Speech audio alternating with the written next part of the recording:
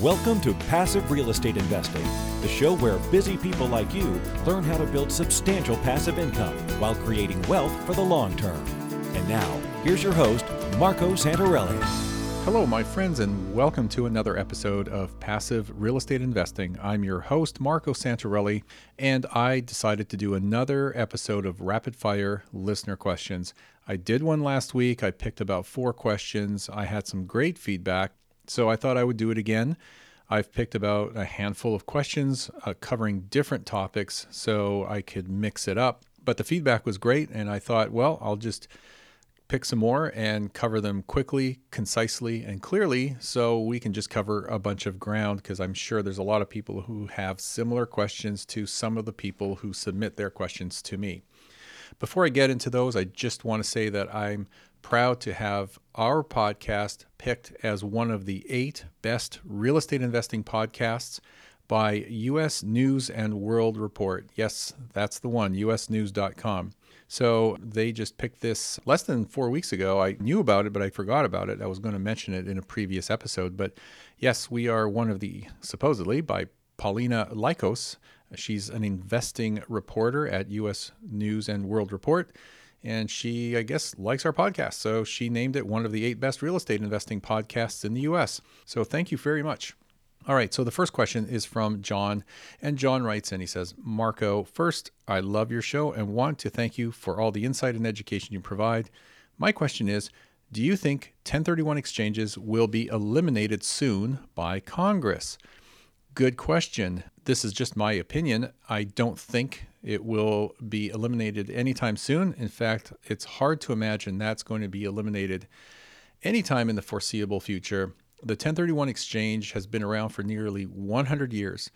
It has constantly been under attack by different administrations, both federal and state level, and they have always been trying to eliminate or significantly modify the 1031 exchange, which, as most, if not all of you know, is essentially just a tax-deferred exchange that allows you to take the proceeds or net proceeds of a sale and move them into some other like-kind exchange, so that way you can continue to move your investments forward without being penalized by taxes in the process of doing so. But this has been under attack multiple times, even in different tax reform acts from 2014 to 2015. And there were budgets under the Obama administration that tried to modify or remove it. It's just going to continue, in my opinion. It's important for us. It's been around for 100 years. It's a critical piece of the U.S. tax policy. Everybody who's part of the 1031 exchange does pay taxes. They pay taxes in many other ways. So it's not that they are working and living completely tax-free. That's not the case at all. It's just a way for them to defer their taxes so they can build more wealth over time. And at the end of the day, it is undeniable that the benefits that come from the 1031 exchange, which is part of the IRS tax code, is good for the economy. It stimulates economic activity. And if it wasn't for the 1031, there wouldn't be as much activity and the velocity of capital would be much slower. So this is a good thing. It expands our economy, expands the workforce, it expands your net worth. I think there would be some very significant backlash if politicians seriously tried to remove the 1031 exchange. So I don't foresee it changing or going away anytime soon. So thanks for the question, John. Next question from Robin. Robin writes in and says, as a newbie, I am trying to figure out how to get in the game. Should I save for my first down payment or open a business account and apply for credit? Robin, 2 different things here. Regardless of how you come up with a down payment, you're going to need a down payment. Unless you have a very creative deal with a seller for a low down or no down deal, you're ultimately going to need a down payment. Typically, it's 20% of the purchase price. So if you're looking at an $80,000, $100,000, $150,000 property, you can just do the math yourself and figure out what 20% is. So figure about $20,000 to $30,000. If you have it, great. If you can save it as quickly as you can and get that invested while you educate yourself, because you always want to be building your knowledge while you're investing and never stop learning. As far as opening a business account and applying for credit, well, if you did open a business account, you wouldn't be able to apply for credit right away because you have no credit history. You have no business history. You don't have tax returns or trailing 12 or 24 months of revenue to show a lender that you've got a viable business. It's very difficult to just apply and get credit. And then even if you do, you have to understand that there's going to be a cost for that capital. So that's not a bad thing. You just have to make sure that you budget for that in your calculations when you are investing, so that way you're covering all your debt service. So your income needs to cover the expenses and the debt service, and then hopefully leave you with positive cash flow on a monthly or annual basis, because if you don't have positive cash flow, you are going to slowly or quickly drown under the debt of the properties, because you can only sustain negative cash flow for so long. You can only sustain it for as long as you have reserves to pay for it, to cover it. So positive cash flow is very important. But yes, you do need a down payment. Save it up as fast as you can, whether that's, increasing your income, working twice as much, getting a second job, a side gig, starting a small business, partnering up with someone who can contribute the capital. Regardless of how you do it, you just can't get around that. All right, next question is from Justin. Justin writes in, and this is a little bit more of a complicated question. Justin says, could you touch base on using a 401k, and in parentheses, $100,000, to use for passive real estate investing? You had an earlier podcast episode that I listened to. My question is, what is the best approach to drawing money out of a 401k if I already have a loan on it? Is there a way to avoid the 10% fee and high taxes for an early withdrawal? I think it's about 30% all told. Is taking the hit the only way at this point, or can the funds be used to invest in real estate on a solo 401k type of process? I haven't found a path through the fees and taxes at this point. Okay, I'm going to give you a simple answer. But first, for clarification, a solo 401k is still a 401k. It just applies to a solo business or an S Corp or a C Corp with no more than one employee. Typically, it's just the principal or the owner of the company that opens up a solo type 401k. But a 401k is a 401k. It is self-directed. There is no way to get around the fees. You're going to have a 10% penalty and you're going to pay taxes on what you withdraw. There might be some other things involved, but that's pretty much what you're looking at. My question to you is, why would you want to withdraw those funds when you can invest within your retirement plan, whether it's a 401k or any other qualified retirement plan?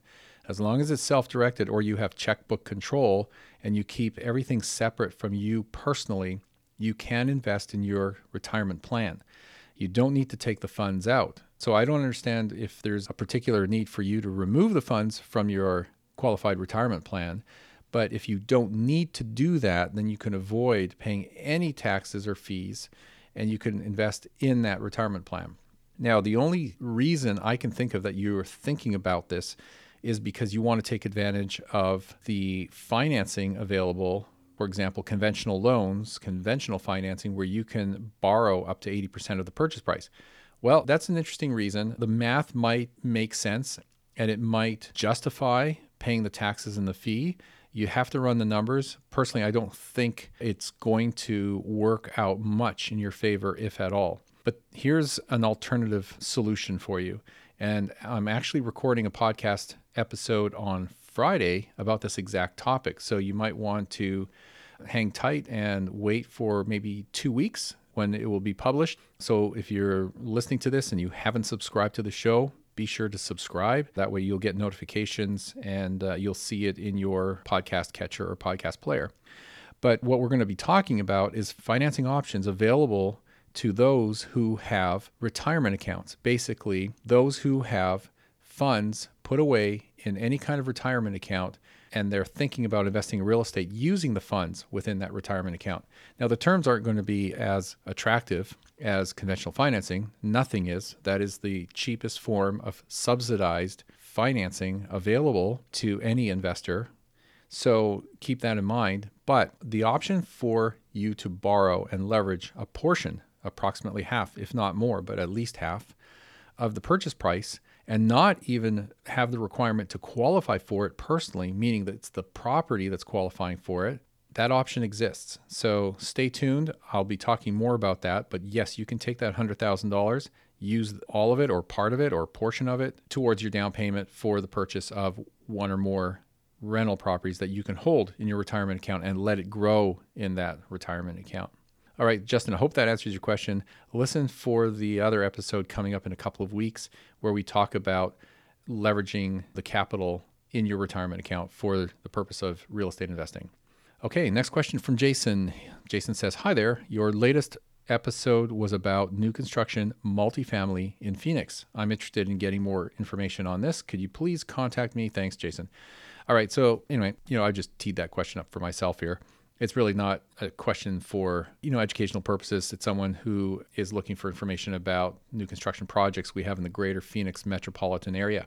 But the reason I put it in there is because I've been getting a lot of questions from people asking about information for the triplexes and I believe even fourplexes that are going to be built in different subdivisions or suburbs of the Phoenix metropolitan area. So for information on that, that's not a problem. Just contact your investment counselor here. And if you don't have an investment counselor, fill out the form on our website, the Contact Us form, and you will hear back from my team within 24 hours and be connected with one of our investment counselors. We have 9 investment counselors here. So although we're all very busy, we're more than happy to help you with it. And yes, we can definitely answer your questions and get you that information. So Jason, just reach out to your investment counselor or fill out the form on our website and we will follow up with you. All right, next question from Craig. Craig says, hello, Marco. I am a long-time listener and I love the show. Well, thank you and you're welcome. I make sure to listen to the new episodes each week and listen to some of the episodes multiple times for refreshers and a deeper understanding. I have $100,000 in liquid capital to invest in cash flow real estate. I am saving $2,000 a month from my regular job and approximately netting $1,900 a month from 5 cash flow properties, and all of the monthly cash flow goes towards buying more properties. Congratulations, that's fantastic.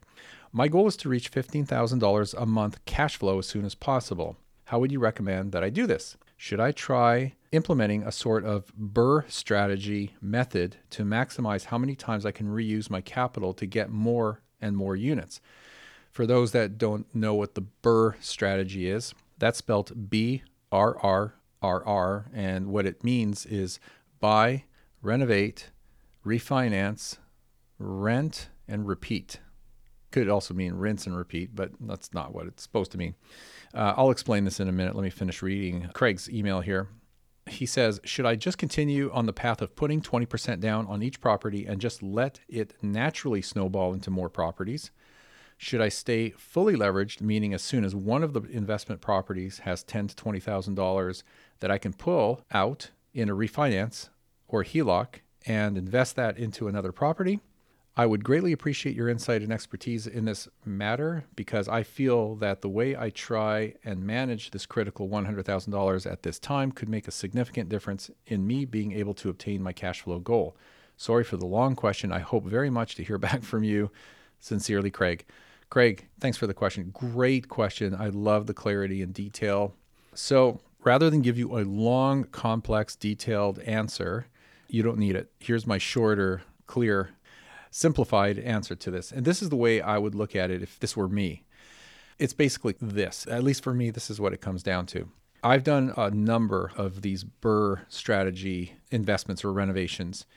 And the problem with it, if you want to call it that, is they are somewhat time intensive. They do require your attention, a certain amount of knowledge, certainly the right contacts in order to be able to run the crew right from the acquisition of that distressed asset to managing your team or your general contractor who's managing a team, getting the property renovated, fixed up, and then, of course, working with the lender each and every time you need to do a refinance and then handing it off to a property manager, unless you're managing it yourself, and then pulling out your capital, hopefully all of it, and then repeating the process over again. And yes, that method does work, but make sure you're clear on the fact that you need the right team, you need some expertise, you need some patience. There could be some brain damage along the way. They don't always work perfectly, and they certainly don't always work out where you're pulling 100% of your capital back out, which is okay. If you're able to pull out 80% or 50%, well, you're still able to pull out capital and reuse it or redeploy it on your next BRRRR flip or BRRRR property. Now, the other thing to keep in mind too is, and this is the biggest factor for me, is two things. Time. Do you have the time for it? I certainly don't. That's why I don't do it anymore. But do you have the time and do you have the patience and willingness to do this? And I guess I'll throw a third factor in there, food for thought. Depending on the market you're looking at, it may be very challenging, if not impossible, but certainly very challenging to find properties that meet the criteria for your BRRRR strategy, your BRRRR renovation and refinance.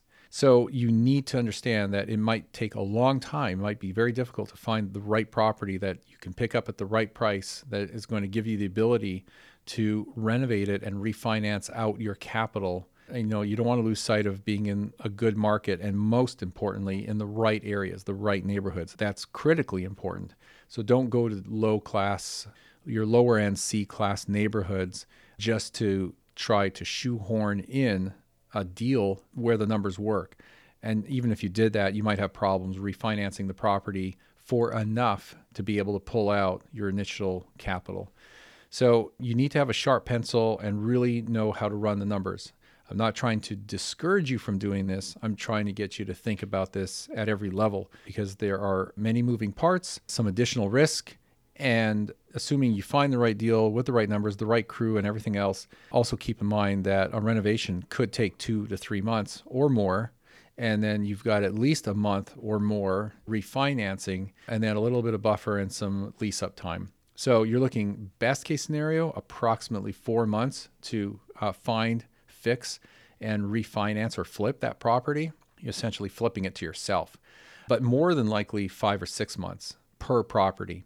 Now, if you're saving $2,000 a month plus another $1,900 a month from your cash flowing properties to put towards down payment capital, well, you're saving about $4,000 a month. So that means every 5 or 6 months, you have enough for a typical single family residential property. Let's just call it 6 months. If you're able to save up about $25,000, that's great. You can pick up another property without any hassle or brain damage every 6 months. So from a time perspective, that's about a wash. If you're able to save more faster from other sources, great. You're going to be able to purchase one more property 1 or 2 months sooner. So that might mean that you're doing 3 deals a year instead of 2 deals a year. So personally, I would rather scale my income and my ability to save and accumulate that down payment capital rather than the BRRRR. But if you like buying, fixing, and refinancing properties, and if you enjoy that and you have the time and patience and energy and whatnot for it, do it. I'm not going to discourage you from it. So maybe that wasn't a short answer to your question, but I hopefully got you to start thinking about this because it is really a different model. It's definitely an active model of investing, and there's nothing wrong with that. It's just not for everybody, and I've done my fair share of that, so I'm not doing it anymore.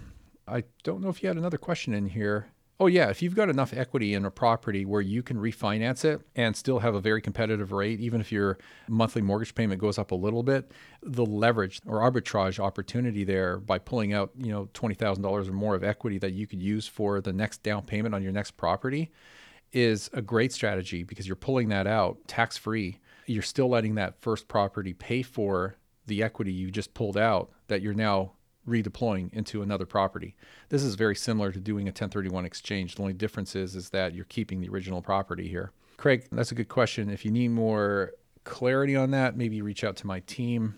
We can certainly put you in touch with some people that could help you if you need the help. All right, last question. Brandon, he writes in, at the end of the episode number 329, I heard on March 9th, it mentioned a free strategy planning session, no cost, no obligation. Yes, I did say that. Is that still available, and how do I get that set up if it is? Thank you, Brandon. Yeah, we just refer to it as a strategy session. So essentially what that means is If you're thinking about investing in real estate and you're looking to build your portfolio, whether you're a newbie just getting started with your first property or you've already been doing this for years and you're looking to add and you need some help in terms of which markets, which areas, looking at some investment property options, tying you in with our network of lenders and title companies and inspectors and property managers and all that stuff, well, that's what the strategy session is for. But more importantly, it's really to find out more about you and you find out more about us and what we can help you with and the services we provide and help give you some direction and clarity, because at the end of the day, we can help most people that contact us. Once they understand what we do, I mean, we definitely can help you, because the people who really contact us already get it. They get it. They know what we do. They know what we can help them with. And they're basically saying, yeah, I need the help. And so can you give me a hand? And so we work with them. You have everything to gain, a lot of value and no downside. You know, our services come at no cost. Our counseling services are no cost. So we're essentially helping you by figuratively holding you by the hand, guiding you through the process and helping you choose markets, areas, properties, tying you in with the right team to make that happen, from financing to management, and just making it happen for you. We want to see you succeed, and so we're going to make sure that you don't sit on your butt and watch other people invest in real estate when you could be the one investing in real estate. All right. Well, I think that was a longer episode than I anticipated, being at 24 minutes. But I appreciate you listening. So that's it for today. If you have any questions you'd like me to answer that I haven't covered already, go ahead and submit those at passiverealestateinvesting.com. Click the Ask Marco button at the top. Remember to subscribe to the show. Share the show with other friends and family members that are interested in real estate and investing. I just refer to them as like-minded people. Visit us on iTunes and leave us a rating and review. Greatly appreciate that. Once again, thanks for listening. I will see you on our next episode. Are you having a hard time finding great investment properties? Unfortunately, the best deals are rarely found locally. Successful investing begins with the right properties in the right markets. Norada Real Estate provides everything you need to invest in the best deals across the U.S. Our simple, proven system will help you create real wealth and passive monthly cash flow. Get your free copy of the ultimate guide to passive real estate investing at noradarealestate.com/guide. That's NORADA realestate.com/guide. Nothing on this show should be considered specific personal or professional advice. Please consult an appropriate legal, tax, real estate, or business professional for individualized advice. For distribution or publication rights and media interviews, please contact the host.